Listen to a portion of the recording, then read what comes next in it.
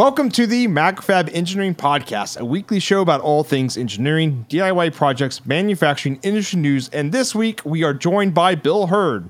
We're your hosts, electrical engineers Parker Dolman and Stephen Craig. This is episode 381.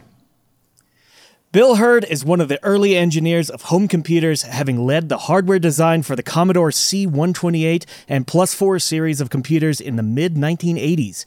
Mr. Hurd continued to design high-speed vision systems through the 1990s and now is involved in the online electronics community. He co-hosts a weekly webcast, which can be seen at Coriolis-effect.com. Thank you, Bill, for coming on our podcast.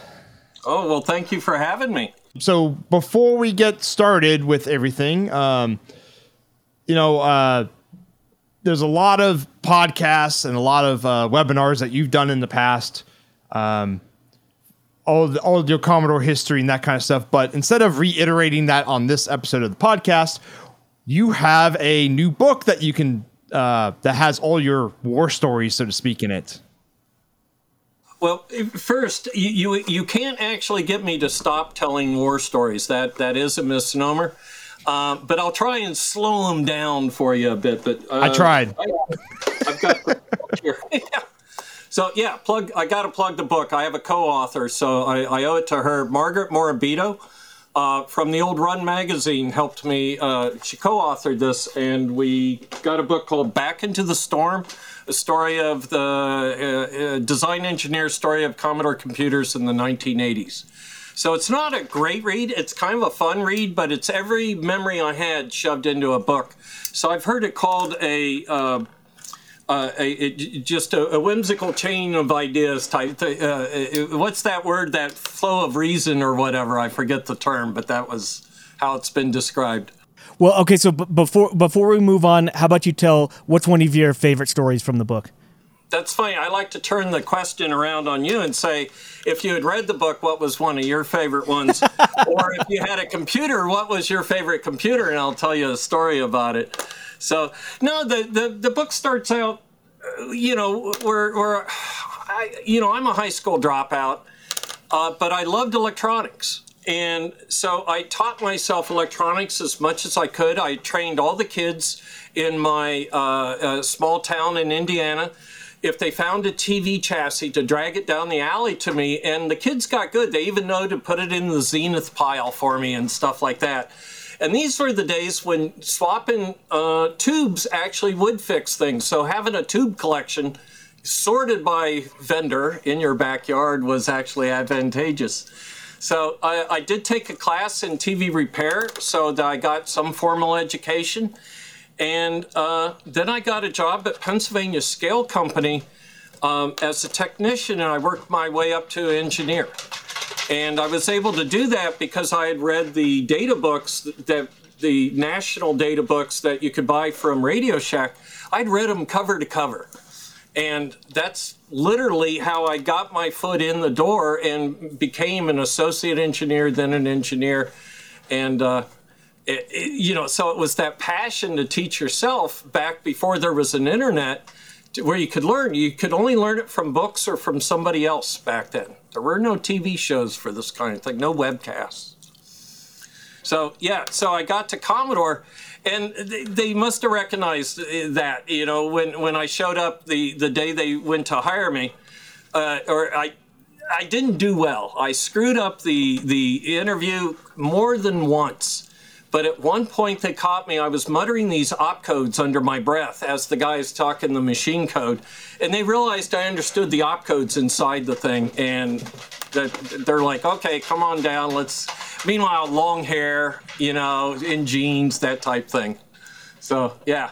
So I'd say it's just, the intro of the book where it tries to take you back to the 80s, a time before cell phones and we had just gotten a thing called a fax machine back then. So where can people get the book at then? Is it the normal people like Amazon or? Yes, it's available through Amazon. It's and it's available as Kindle. And the bad news is if you buy the hardbound book, you don't get the color pictures. It's actually backwards. So I recommend buying both. Amazing. Well, cool. So our first topic today, I guess we can talk about the couple topics we're going to discuss today. So it's going to be the Vintage Computer Festival. Yes. It's going to be your show. That was Coriolis Effect. Yeah. Okay. And then DFM and assembly process, kind of just over your career, so to speak. Yeah. Just to try and link to new stuff so these young kids these days can relate, that's back when your DRAM only had like 16 leads on it, the 8-bit days. So, but no, VCF East, which we've already had, we had it August or April 23rd, something like that. We had an amazing turnout. We broke all the VCF records. We, coming back from the pandemic helped. Oh, so VCF is the Vintage Computer Festival. I'm sorry. Yes, thank you. The Vintage Computer Federation, which holds VCF events, which I call Vintage Computer Festivals. And so we had the festival last month on the East Coast in Wall, New Jersey. And I hosted a roundtable of webcasters. I don't personally care for the term YouTuber. But some people are YouTubers, but not me, right? But we had Fran Blanche, Jerry Ellsworth, we had Usagi Electric. Who else am I forgetting there? The 8-bit guy, Adrian Black. We had all these very cool people all on stage at the same time to talk about making webcasts and how they respond to the people that watch them and whatnot. So we just had a great event. We had the consignment was just crazy. It was backed up out the door by 8 a.m. Just how many people bring stuff to show off? To sell. So to sell is that's where people go the first day, early in the morning, is to get the good stuff out of consignment. There's people walking out with Amiga 600s and stuff. Just, and all smiling, right? And nobody complaining about the length of time to stand. Because it was in a small room this year, and they would only let a couple people in at a time. So they're working on that part of it so that we do it. But it was due to growth. So what a great reason to, have a slight hitch in a VCF. So that was East. I'm going to be at VCF Southwest in Dallas, Fort Worth, June 23rd through the 25th. We're redoing the round table, and for there I've got Mark Verdell, Curious Mark, you may know him as, off the internet, and we got a bunch of other people for that round table. And again, people like 8-Bit Guy will be there and whatnot. So it's a really good show. That's 23rd to 25th in Dallas, Fort Worth. And then August 4th and 5th in VCF West, which is in Sunnyvale, Palo Alto, that area. We're just now getting all the people together for that, but we've got Dave Plummer from Microsoft will be one of the, and we're doing the panel again. And there I've got Dave Plummer joining us. So it's a full summer for VCF if you're into the vintage kind of thing. Are you guys into vintage? So for me, I actually got my start in electronics modifying old Atari 2600s. Okay. Not really the computer side of vintage. I've had to scrounge around to find a floppy drive to make this new old camera I just picked up work. Right. I finally found one. Had to go to a Goodwill to pick one up. Right. But yeah, not really old in the old computers. Because I didn't really get into computing until about the it'd be the P2 era, Pentium 2 era. Okay. The bland era of IBM PCs and their clones. Yeah. It's so I don't use vintage computers myself. I saw them work 40 years ago. I don't turn them on. I don't play with them. I occasionally will stroke one or something. But I use the FPGA Mister and emulate some of the computers I've worked on. And what's really cool, we had a noise problem in the C128 called jail bars. And back then, we didn't know as much as we know about grounding and stuff these days. We literally grounded our chips and powered them incorrectly. We did the opposite corners, which has the most inductance compared to 2 pins side by side, let alone four ground pins. So we have these non-moving noise artifacts, and they're called jail bars. Well, on the Mr. FPGA, there's actually a setting you can turn on the jail bars. So it'll emulate the noise of a C128. You know, that's really interesting because you see that a lot too in emulators for older video game consoles and stuff, where you can add in like the CRT lines and that kind of stuff. Yeah. And I always thought that's interesting because I'm not nostalgia for that.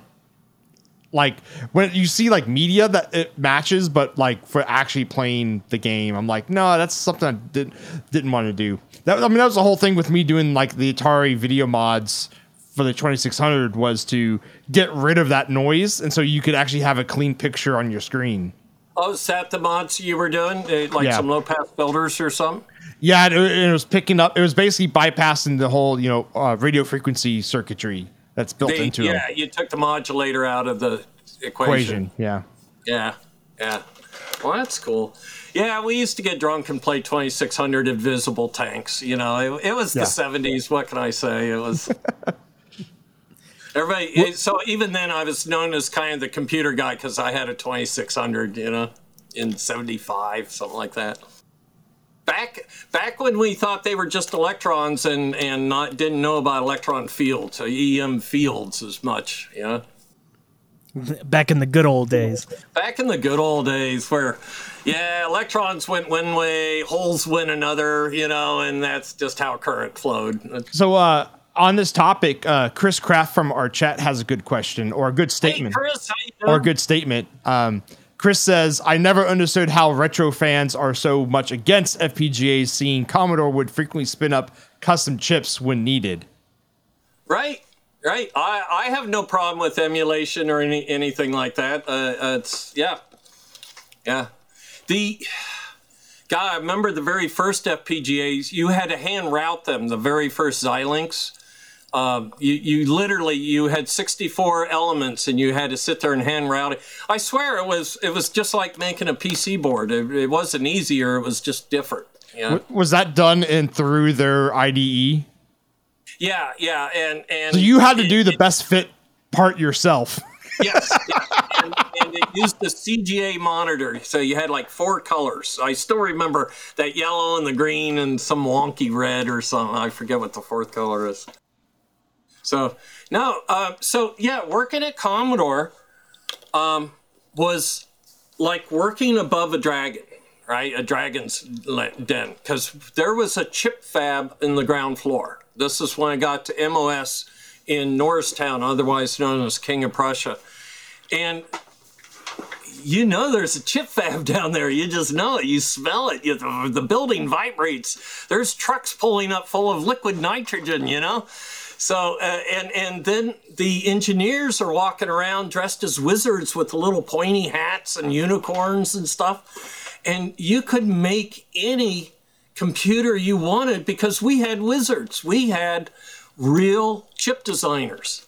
So I'm kind of known for going Apple. They just used our chips. Well, that's not quite true, but that's the way I looked at it, being a good old MOS employee, Commodore employee. So that was definitely our edge. We, the philosophy that we designed for the masses came from a consumer point of view. I've designed instrumentation. I'll tell you, Commodore computers are, I want to say they're like toys. They're designed as a consumer product. They, that no more reliability than you would design into a toy. So it's amazing they even work to this day. I catch grief. It's like, well, if you put a bigger heat sink on there, it would have lasted longer. How long did it last? Only 39 years. If it had a heat problem, it'd have broken in 7 months. Yeah. So, yeah. But it's amazing. The internet is keeping the vintage movement alive. The number of people that know the name Commodore seems to be growing to me. Or let's say it's easier to find each other in these days of Discord servers and whatnot. Or just go to Vintage Computer Festival. Go to a VCF. Well said. I couldn't have said that better. VCFED.org. We should kind of put that out there. It's you got to know how to find it on the internet. And they let's see, VCFED.org. Echo Delta. There you go. I'll make sure that goes in our show notes. Oh, cool. Yeah, I'm kind of a wrangler for them. I like them to have good shows, so I go around and bothering people going, why don't you come speak at VCF? Yeah, for vintage computering, really the only thing I deal with on that regard is, because I don't really do the Atari stuff anymore, but it's actually more like pinball, which is a computer inside of there. Yeah, no. Yeah. We went out last VCF East. We got Jerry Ellsworth to come out. And Fran Blanche had suggested that we go for dinner right next to this pinball arcade in Asbury Park, New Jersey. And they were there till midnight playing pinball together. And it's like, Jerry Ellsworth can lift a pinball table, and kick it about 7 inches, 8 inches without it tilting. And she's this tiny little thing, and so we're sitting there trying to figure out the physics of Jerry Ellsworth playing pinball. Where the kinetic energy came from and stuff, right? And she's doing so. She lifts a foot and then kicks it back, and at the same time, and so it's a true technique. There is so how that sensor works. It's a plumb bob sensor. Right. Yeah. So if you can move the machine just the right movement, you can make that sensor not move, but you can influence the ball. Right. Yeah. She slides it more than tilts it. Yeah. Is kind of what's going on. And she can slide it. And those things aren't light. So yeah. Oh, we had Usagi Electric had driven from Texas. He'll be at VCF Southwest in Dallas Fort Worth. I recommend Google for his channel, but he's been restoring old computers where you don't know if he's going to get them to work, and then he gets them to work, and it's really cool. That's pulled me in a little bit, because I'm like, yes, it's broken, old stuff breaks. What's the big deal? But to actually see people taking the time to fix it's pretty cool. So it's. Yeah, speaking of old stuff, somebody out there has a picture of me licking a Cray 1 in a parking lot, a Cray 1 computer. It's like that was the holy grail back in my day, And now your PC is faster than a Cray was. Why was it in a parking lot? A guy was bringing it to VCF, and they're like, "You want to see my Cray?" So I'm telling you, those VCFs are cool if you've never seen a Cray computer. Or imagine loading it up to take it for a drive, right? I'm taking the Cray out, honey. Full it's box gigantic. Truck full. Why is it wet on this one side? Was Bill Hurd here? All right, let's move on to the Coriolis effect, which is the webcast that you do with Ben Jordan. Ben Jordan, yes. So Coriolis-effect.com, the name comes from the fact Ben's from Australia. I knew Ben through Altium being an Australian company. And we get together, not every week these days, but about every other week we get together. We have guests on, we talk retro, we talk tubes, we talk electronics. And then especially with Ben's background, we talk about design for manufacturing, PCB fabrication, the actual PCBs themselves in addition to assembly. So it's a way to geek out, kind of. And we do have a Discord server that goes with that. If you go to the Coriolis-effect.com, you'll see a link to our Discord server. So hope to see you there. Yeah, I'm actually going to join it after this. Join it now. Join it now. Here, I'll join. Alt-tab and mess up the webcast. Oh yeah, we all just freeze and. Yeah, basically that's what would happen. So what are some of the topics that you guys get into? Well, design for manufacturing. Johan Grip is one of our contributors, and he has created an all-new C128 PC board. From reverse engineering it. So there's that project on there. You didn't have the files on your computer still? You think there were files? That's a joke. There probably were sidecar Manila files. folder files. So when transfers. we did this computer, I can't open this one. This used to be called the 264. It became called the +4. This is one of the first ones I worked at Commodore, and it's hand taped. Okay, so you hand taped the boards? Between the +4 and the 128, we adopted a SICARD system, plugged it into a VAX, and so the C128 was Commodore's first CAD-based PCB. But you still had to type in the net lists yourself, and I mean, it was ugly. Yeah. So on the tape, was it where you could make a template, or is it each board had to be hand taped themselves, like the manufacturing of the boards? No, you laid it out at 2-to-1, and then and got it all correct. And you know, I have stories where I'm leaning over it and I stand up and there's there's traces on my arm, right? And the PCB guy looking at me like this, But no, you used to go and get it laser plotted, and that costs money. That costs like $5,000 in the 80s to get a laser plot, where they would take that film and digitize it into a Gerber. And you know, that was the days when you had to be real careful about your drills. You had to have an aperture on your laser plotter of the right drill size, so it has to be common. But yet the assembly fab house had to have the same drill in stock. None of this variable drill sizes like we got today, where you just whatever hole size you want. So it was different. And if you had a photo plotter, you could print money. You could make $60,000 a year with a photo plotter if you could keep it working. I'm curious, how long would a board like that take to cut tape and lay out by hand? Month to two. Most boards I've seen weren't less than 2 months by the time you get through all the steps. And how much changes. You know, there's no push and shove, right? You want to change, it's a change. You rip out traces, plop a dip package in or something. Now the term "rip up" makes way more sense. Yeah. Oh, you do. You pull it up, and where it crosses other traces, it'll pull them off. You know, it's like, but yeah. The good old days. Yeah.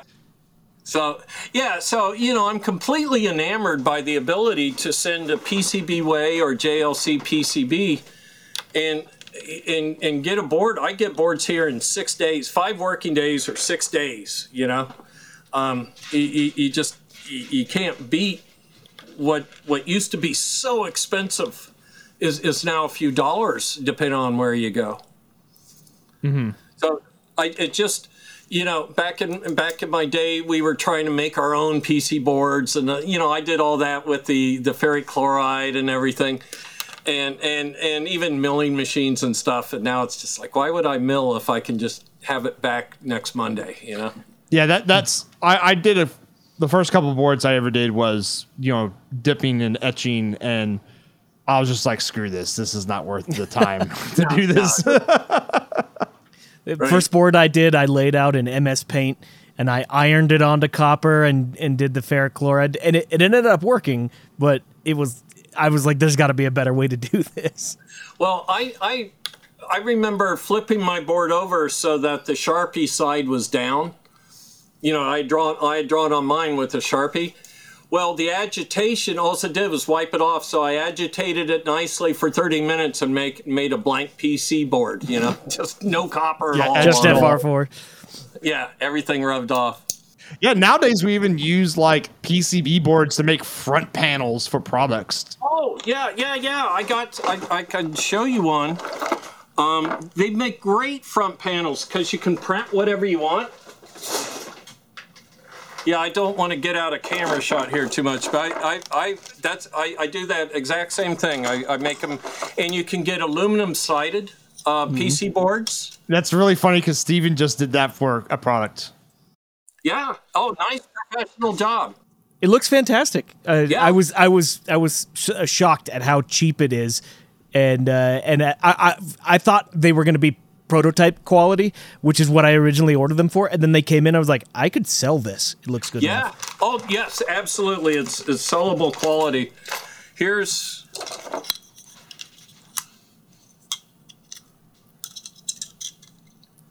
I wish our listeners could see all of this. It's and this is an aluminized one, so it acts as a shield and everything, and then you print your logos and whatever size holes or slots, in your front panel. For those who can't hear, it looks like a little faceplate that goes on an extruded aluminum enclosure. Yes, a little Hammond enclosure. Yeah. Oh, great! Yeah, it looks fantastic. Yeah. So the way I made this one fit so well, just to walk through the process a little bit, you get these little Hammond enclosures. I go online to Hammond to pick them out and then go to DigiKey to really pick them out based on price and availability. Then you go back to Hammond and you get the Gerber, or you get the DXF file outline of what the PC board should be, blast it into your CAD, and it fits perfectly. So I've got this card that fits in here. It slides back up in. I can't do math that well if I'm not using tools, If I really blow it as a mechanical engineer, even though it's just addition and subtraction. But the housing people make it so easy for you to make a product that fits their housing. It's great. So how did Surface Mount? So I'm from the days of through-hole, as we talked about. And back then, China was closed, and we made all our high-quantity stuff in Japan. Japanese transistor radios was a thing, right? They could manufacture something way cheaper than we could, and that was Commodore's fame, was producing there instead of in California, where we could make a computer cost $200. And I lost my train of thought there. We were making cheap. What was I? The through-hole. Right. So typically, when I first got to Commodore, they would send the design over to Japan and they would relay it out. And they're relaying it out for a Panasert auto insertion machine, the way it hits the board and needs clearance and whatnot. So I figured that's pretty stupid. And why don't we bring some Japanese engineers to the English office and work together to make the board once? And so the 128 was the first board I knew of that was laid out for the Japanese Panasonic Panasert and the American, not Genrad.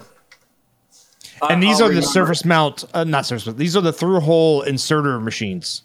Right. So we made a board that could be inserted in the Far East or inserted in Pennsylvania.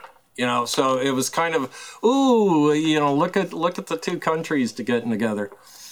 But we put some time into that because, when you mess around with the quantities we did, million's nothing, right?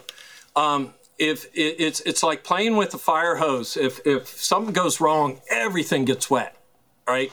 It's just so much pressure in a line that size. So if you do have a design mistake, that bell-shaped curve is going to find you and punish you. If you're outside of the distribution of what works. So so that's where I tell people I got my bachelor's at Pennsylvania Scale Company, where I learned instrumentation design, but I got my master's at Commodore, where I learned high quantity, consumer design. And I had chip guys. The chip guys taught me how to look into their chip, and I taught them how to look out to the system. Because chip guys sometimes don't know what's outside the package, right? And we had a chip that in the 128 called the 8563, the 80 column chip. Guy he couldn't visualize how it was to be used in a system. And I missed that fact. And so when we went to go use things that are normal, they weren't there. Meanwhile, we had other engineers who I'd worked with closely, a guy named Dave DiOrio who worked on the VIC chip, the later VIC chips. He knew what I needed from him. So that line between hardware and chip guy, they got all mixed up, because we were best friends. We drank together, and we worked 18-hour days together, So it was great being able to go tell a chip guy what you need. They're magicians. They're wizards, right? So is that like the signals coming, like what you would need to sync up with other components and that kind of stuff? Which part? What telling a chip person what you would need? Oh, yeah. He had to understand not signals, buses, flows, back pressure. The system only. So I refer to a computer system as like take a pizza pan or a cookie sheet and put water on it and balance it. That's what computer design is like. Everything's got to be balanced or, again, stuff gets wet. So, getting them to understand too fast is bad too sometimes. So it's, and then the whole idea of static and stuff was kind of new in the 80s. What a keyboard, what could damage something through a keyboard, that kind of thing. So, yeah, we were making the stuff up as we went along. Here, I'll tell you a story, as a matter of fact, then. When we did this one, the 116, which was the little cousin of the 264, I had noticed when you got the computer near the monitor, little black spots would appear. And I'm like, I'm hoping black spots on the monitor and not like on the keyboard itself. Right. Little black spots would appear on the monitor. And the bottom line is that the chip designer guy that had designed let me back up. This is the Raspberry Pi of the 1980s. Right? It cost $49. This would have sold millions, right? if we had followed through and made it. So again, I forgot where I was at. I keep getting back into the past. CRT influencing the graphics of the Commodore 116. Right. So I take it, I put it right up against the TV, and it crashes. Well, it turns out that they had used the data lines actually were on the connector going to the keyboard. That's how they were reading the keyboard, was the data lines of a processor. We would never have passed FCC. Data lines hate going down these wires and into all the little stuff out here. And it turns out it showed up in the joystick also, because the button on the joystick was was one of the data lines. So my boss, I laughed when I saw the mistake because it was just so hilarious. And my boss was not amused. He's like, fix it or you're fired. I'm like, okay, I can fix it. He walks in 2 hours later, and I'm sitting there playing Wizard of War, right, on a joystick. And I thought I told you to fix it. I just point. I grin and point. And I keep playing this game, and he's, I told you to. Finally, I show him I had a 20-foot cord put on the joystick. I had taken the back of the monitor off and wrapped the cord around the monitor where all that scary wiring is. So it goes behind the monitor, around it, and comes back out and plugs into the Commodore. And I'm playing on it to prove I had fixed the problem. But it's like, so my point there being, we were making this stuff up as we went along, so we made a lot of mistakes, right? So what was the fix? The fix was I had to put in a latch-driven buffer. Okay. This to make it not a data line, but also I had to make the outputs be able to short together, because a keyboard, if you push multiple keys, you're shorting outputs together. So you don't want TTL, right? If you have a gate output and a gate output and the key closes between them, you just smoke it. So turns out that Commodore made the 8529 single port latch I/O chip. I went down, got it from production, and we had it working within, like I said, 2 hours later. So it was, so yeah, we were proud of our screw ups. It meant we were moving fast. I actually required my guys to make mistakes. If they were not making any mistakes at all, it meant they had too much time on their hands. Right? I needed them to make about 5% mistakes. Then I knew we were going to succeed. So you mentioned like when you were doing all this design, it was all through hole. But since then, we use a lot of surface mount technology now. So what did you have to change as a designer just to? I had to make room on my bench for a hot air knife. So hot air soldering gun. I mean, it's literally part of, you see bench is, that's a working bench, and it's constrained for space. And as you pointed out, the wood is arcing under all the test equipment.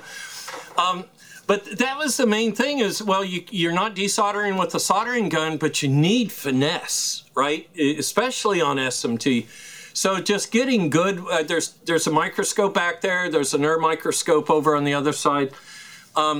Learning to work under a microscope with hot air was just a requirement. So I actually have a video on Hackaday. One of the things we haven't talked about is I created videos for Hackaday. I still do, but not very often.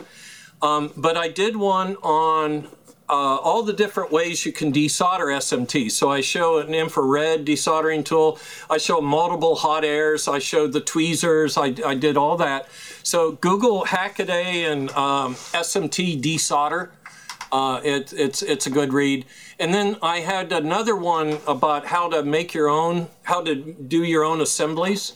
And that's where I go into what kind of oven I use and what kind of flux and these, for example.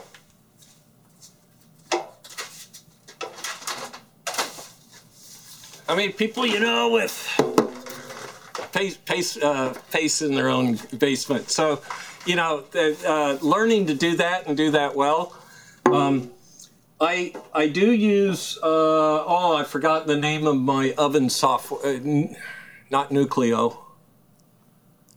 Yeah, it'll come to me in a second. When you get old, the memory becomes read once, wait 10 minutes for it to become available again. So we call it herd memory. Herd memory. I'm curious.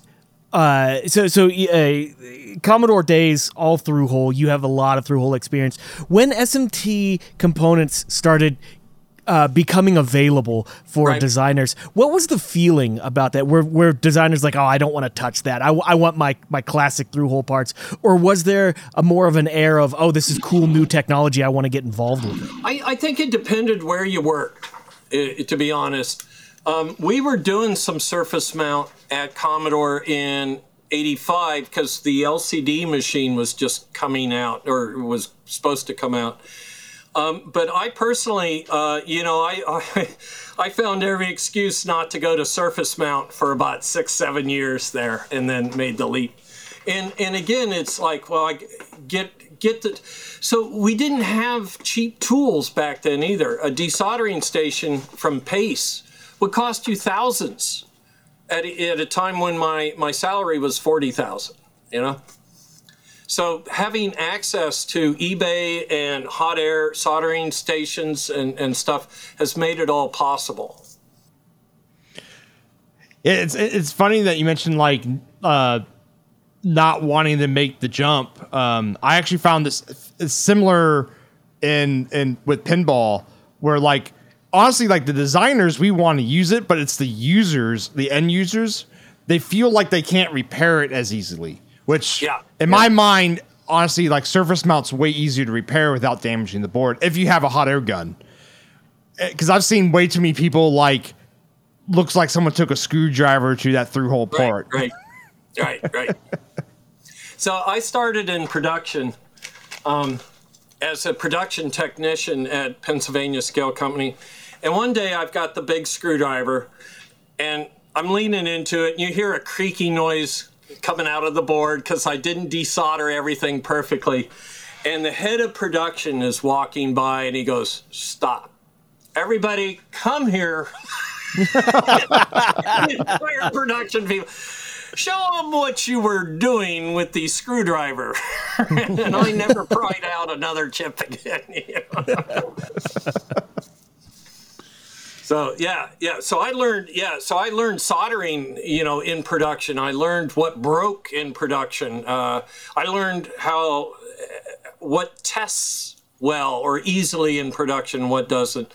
I learned stupid stuff like the heatsink grease would get washed away if we washed the boards before one of the steps. I mean, just dumb stuff, right? Again, we're making it up. It's the 70s and 80s.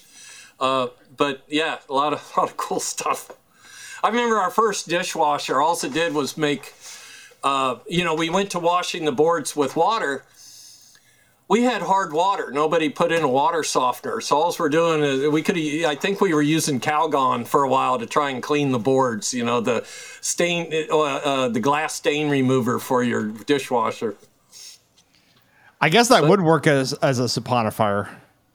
Yeah, a little bit. A little bit. The real fix was getting the right water, DI water.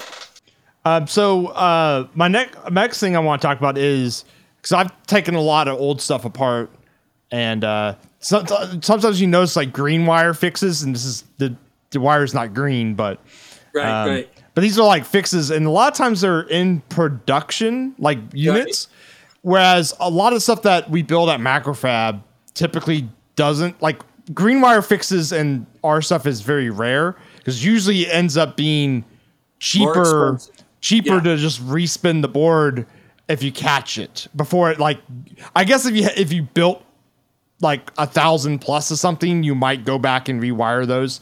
But if you can catch it early enough, you usually just spin the boards before assembly. Right. But I know like the C128 has this really nice red wire on it. Yeah, red, sometimes white. Yeah. So you mentioned the fixing of it. In the old days, I keep starting sentences that way, we didn't even put solder mask on the board because it would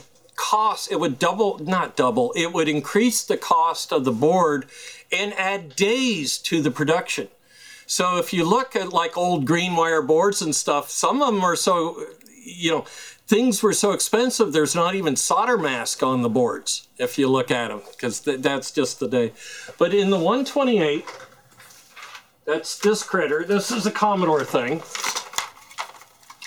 These make great door stops.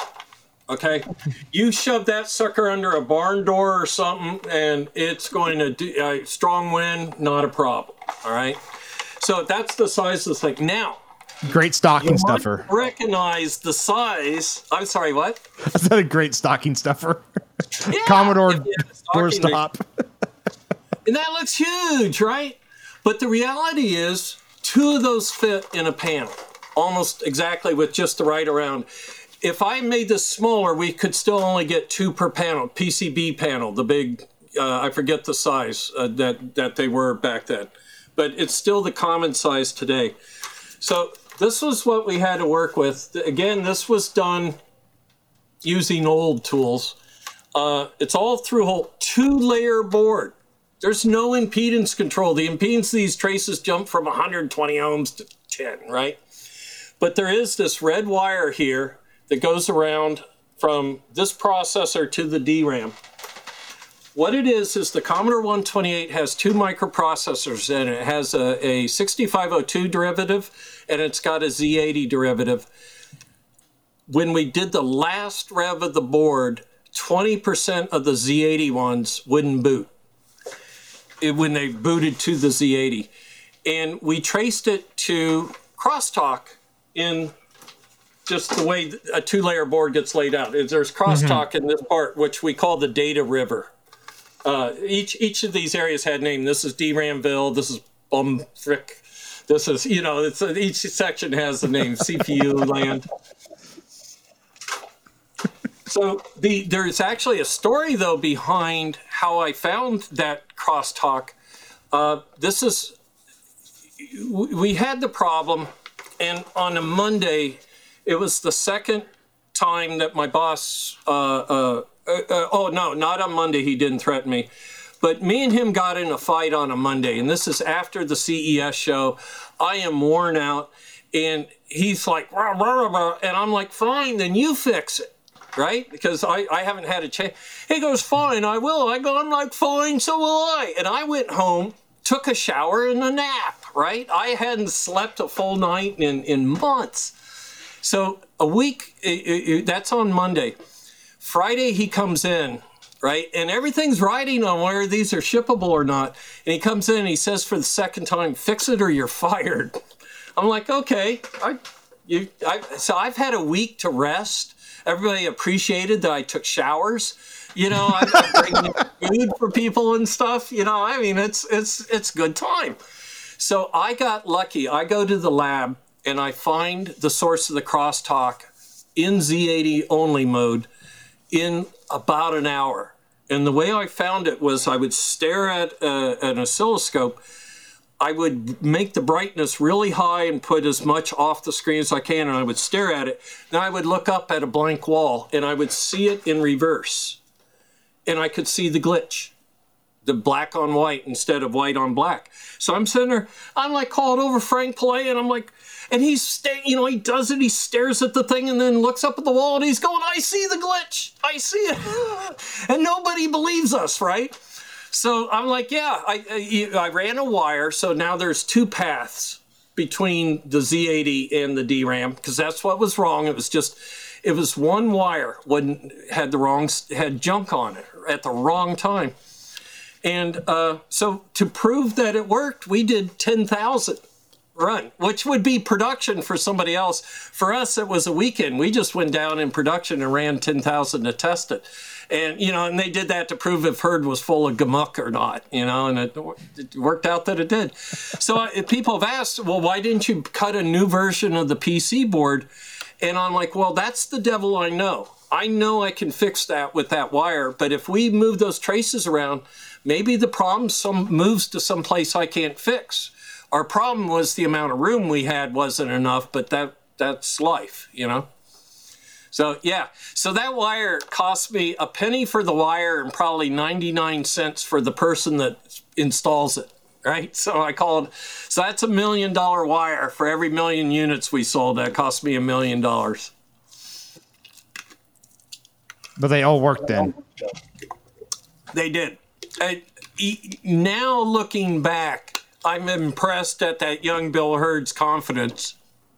To just go downstairs and run 10,000 of them?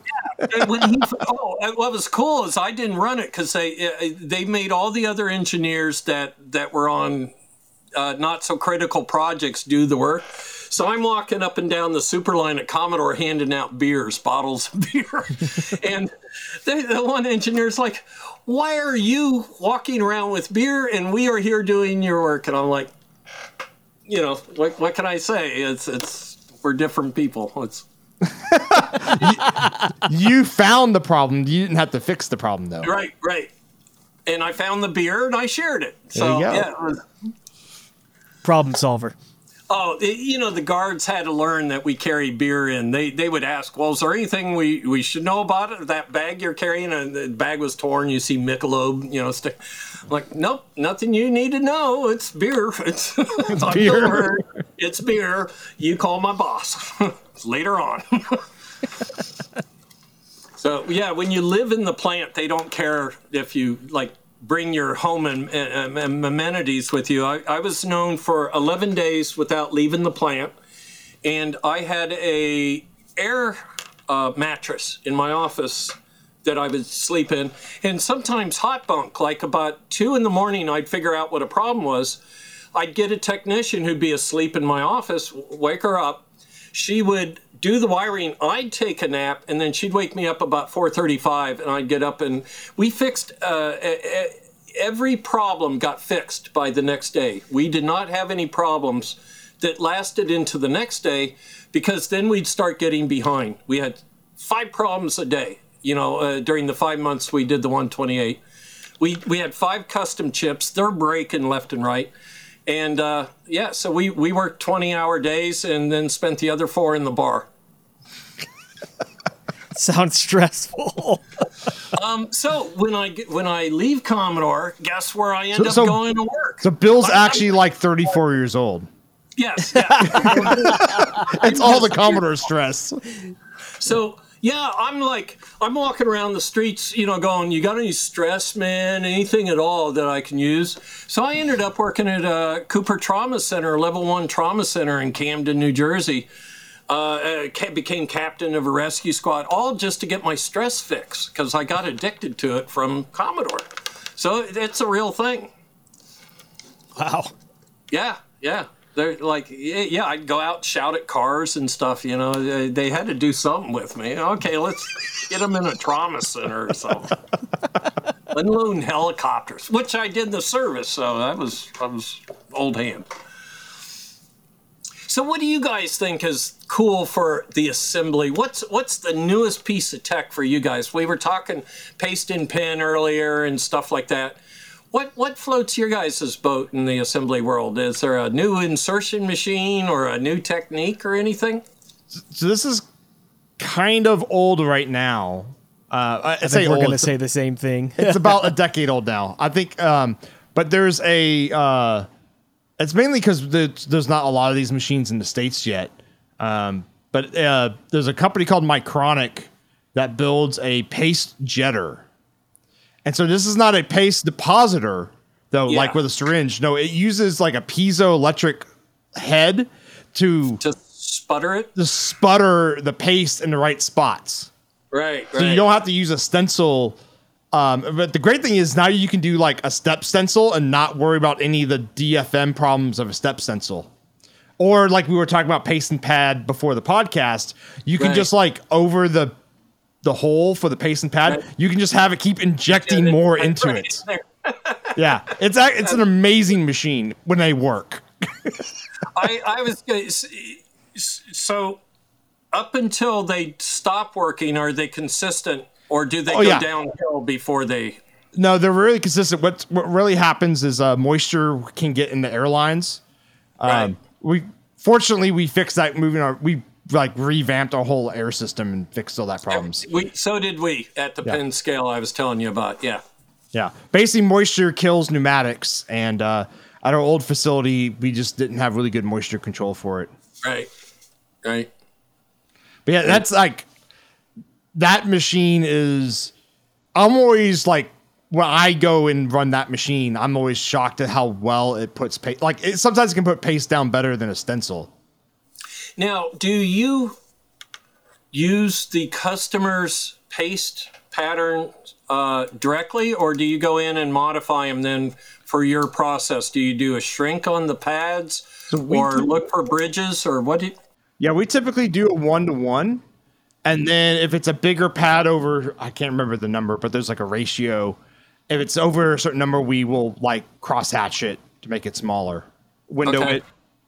Or if it's like an under package part, like, we like the customer to provide it as like a 1-to-1, and then we can modify it to suit the process. Cause it changes if we're going to paste jet it or if we're going to stencil it, it changes. Right. Well, and one of the things about it that makes it feel almost like cheating is that you can paste the board and inspect it, and if you don't like, say, one pad, you can go to that one pad, adjust one pad, and then send it. Yeah, send it back in. It's amazing. Wow. Yeah. I'll have to get I got to get a new video because it's been a while since I've videoed them, but there's not a lot of them in the States, and it's always surprising that we don't see them a lot here because, like prototype PCB assembly is kind of like, and the low volume stuff too, is kind of like where America's manufacturing niche is for that kind of stuff. And it's like, why are we still buying stencils? But especially when you can just go in and again, tweak and like, you can put a ginormous like connector right by the BGA now because you can just adjust the volume of solder on the fly. Okay. So it kind of throws out the whole like DFM problems with stencils. Is you just don't worry about them anymore. So as a customer, I'd like part of that, which is you're adapting to the realities of assembly. But where I wouldn't like it is then I'm dependent on you to do that reliably and consistently from run to run, because I can't do it in the front end. Correct. Right? Yeah. And that's my thing that I'm wondering about. Like we talked paste and pad. Can I get that into my Altium library so that the Gerber is still the source of all of it is holy? Truth. Yeah. And that's one thing I've been thinking about a lot on, like, how do we, that's one thing in Macrofab I've been thinking about a lot of is, like, how do you take what, because all manufacturers and CMs change the design in some way and form to make it easier to make. And it's my job to catch them. Yes. Yeah. But so it's like, how does Macrofab do a better job at letting the customer know, hey, we tweaked this one thing, you should incorporate it back into your design. Because that's one thing actually, like, EDA tools don't have is, like, the paste volume. Like, that's just not a thing they do. Like, the actual aperture opening, sure, you can draw that in, but the thickness of the stencil, besides just saying it's a 4 mil or 5 mil or that's on an assembly drawing. That's not even just about the part. Right. So that's something that relies on someone reading it. Yeah, someone has to read that regardless. It's not something it's inherent to the part itself, which is something that EDA tools also have to get better at, is like, oh, can you actually define the 3D space for that pad? Don't tell Altium that, or they'll make their product harder to use. They already, I mean, I've got great stack up capabilities in Altium, right? But now you have to do a paste stack up. And I have to read out the whole database, bring in an artificial data, and then redo my stack up. You know, it's just, they were so close to, you know. Yeah. But it's so complicated that you find bugs, unfortunately.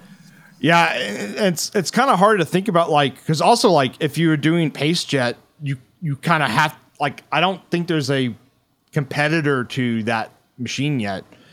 And so it's like, well, then you're stuck with that one vendor or that one CM that's using it that way. But you could, if you're doing a step stencil, then yeah, that fixes that problem. But that has its own host of manufacturing problems.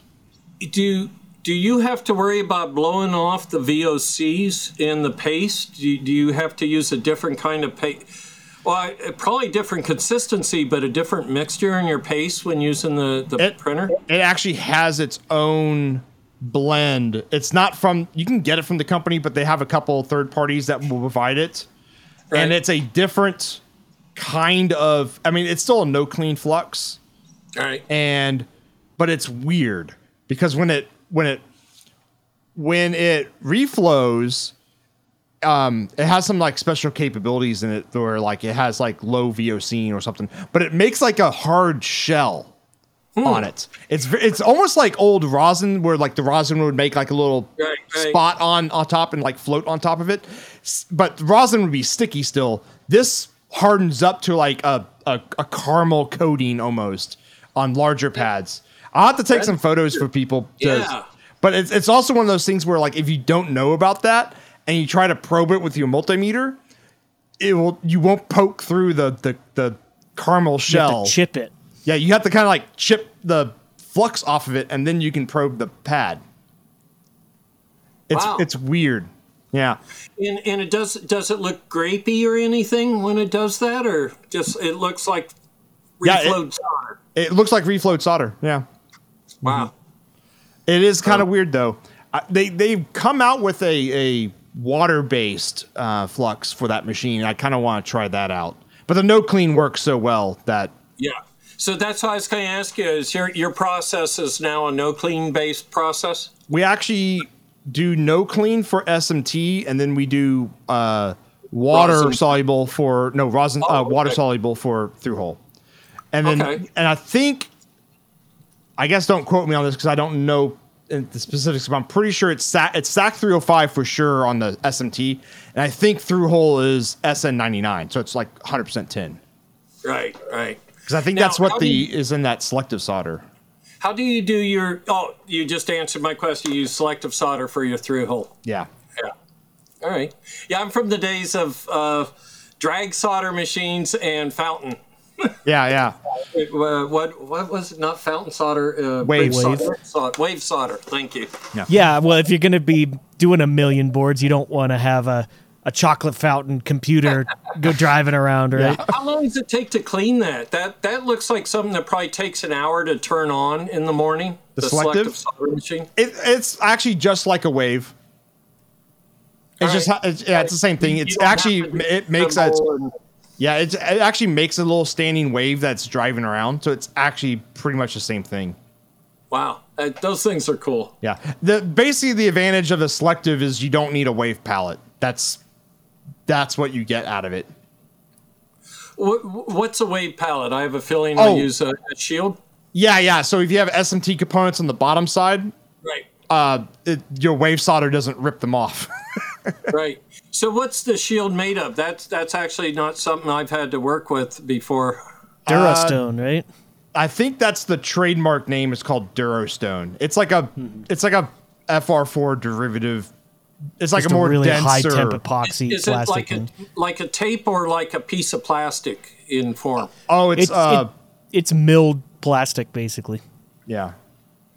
It's a composite. Yeah. Okay.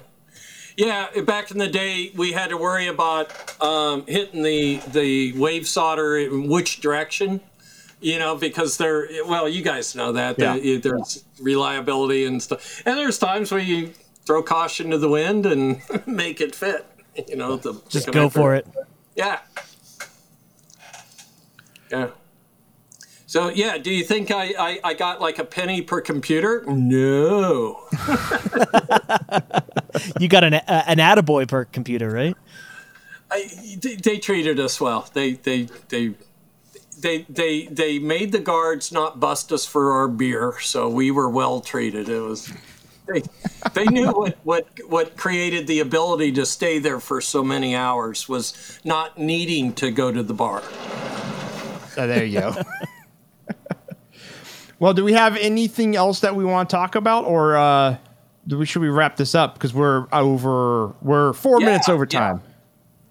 So no, you've hit the points. Again, I'm a big fan of VCF. I think they're doing wonderful stuff, and I recommend everybody check out vcfed.org and check their schedule there. They're all over. I'm just going to the Southwest and West, but there's a Southeast, a Midwest are also happening this summer. And where can people find out more about you, Bill? If Google, someone here that's listening doesn't know about you. Yeah, Google Bill with one L, which is how I spell my name, Hurd, and there's no other Bill Hurds with one L, so you'll see I'm in like Wikipedia and stuff like that. So it'll take you to like c128.com. There's a herdware.com website. Oh, I'll tell you one quick last story. On the Easter egg of the C128, if you don't look closely, it says software and then 3 guys, and then it says herdware and 3 guys, and then link arms don't make them, but they invented the word herdware, which would only work with my last name, so for hardware, yeah. So very cool. Hey guys, this is great though. I appreciate you all taking the time to talk with me like this, and I love talking to the other side of the assembly house, right? Because we're used to pitching stuff over the wall, and we just hope it makes a nice sound when it lands, right? And we know you're over there doing things to make it sound good when it lands. But I like knowing what those are that you do, because again, I like to fix them in the front end if I can. With regard to paste or something. So. Yeah. Maybe in the future we have a discussion more about that side, and we could maybe do it on your show. Yeah. If I'm not just inviting myself, I guess. That's a great idea. Hey, would you like to come on Coriolis Effect? I would love to, Bill. Okay, that'd be cool. I believe you know Ben Jordan, our co-host. Yeah. Yep. Ben's been on the podcast. Yeah. Yeah. Well, cool. I'm going to thank you one more time, Bill, because it's been a blast. Yeah, I had fun. So that was the MacFab Engineering Podcast. We're your hosts, Parker Dolman. And Stephen Craig. Later, everyone. Take it easy.